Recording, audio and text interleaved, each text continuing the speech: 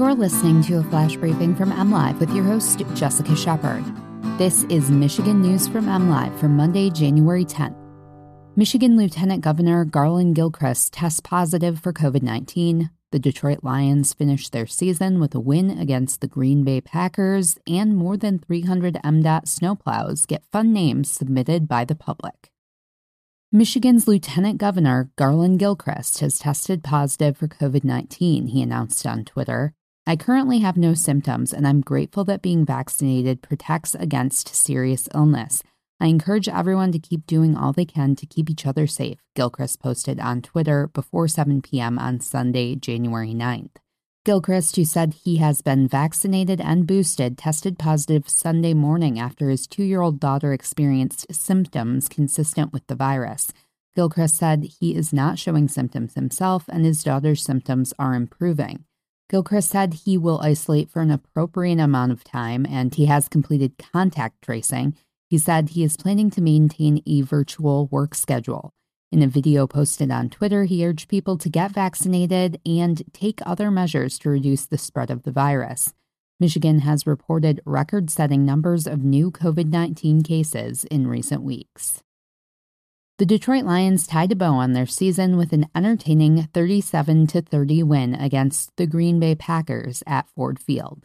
The teams traded blows in the fourth quarter, with the Packers taking a 30-27 lead heading into the game's final 5 minutes. Detroit recaptured the lead with DeAndre Swift's 14-yard touchdown run on the first snap after the 2-minute warning, eventually putting the game on ice with 2 interceptions and a field goal in those hectic final moments. It's worth noting the Packers sat most of their starters for the second half with the first-round bye and NFC North Division title already clinched. Still, the Lions took a 17-13 lead against Aaron Rodgers-led offense into halftime, stifling backup quarterback Jordan Love for most of the second half. The win means the Lions will have pick 2 in April's NFL draft, with the Jacksonville Jaguars hanging on to the top spot despite beating the Indianapolis Colts in Week 18. In the final 4 weeks of the season, Detroit beat 2 NFC playoff teams, going 3-5-1 after starting the year 0-8. The team ends the season with a record of 3-13-1. A campaign to name every one of the Michigan Department of Transportation's 330 snowplows has brought a little levity to the serious work of keeping the state's roads safe, salted, and snow-free. MDOT recently revealed the full list of its snowplows' clever, quirky, unique new names chosen from more than 15,000 public submissions last year.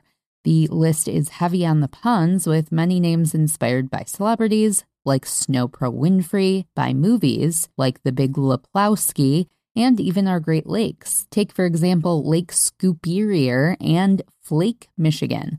An MDOT spokesperson said the idea to name the state's snowplows, initially inspired by a similar campaign in Scotland, has been more than just a fun way to engage the public.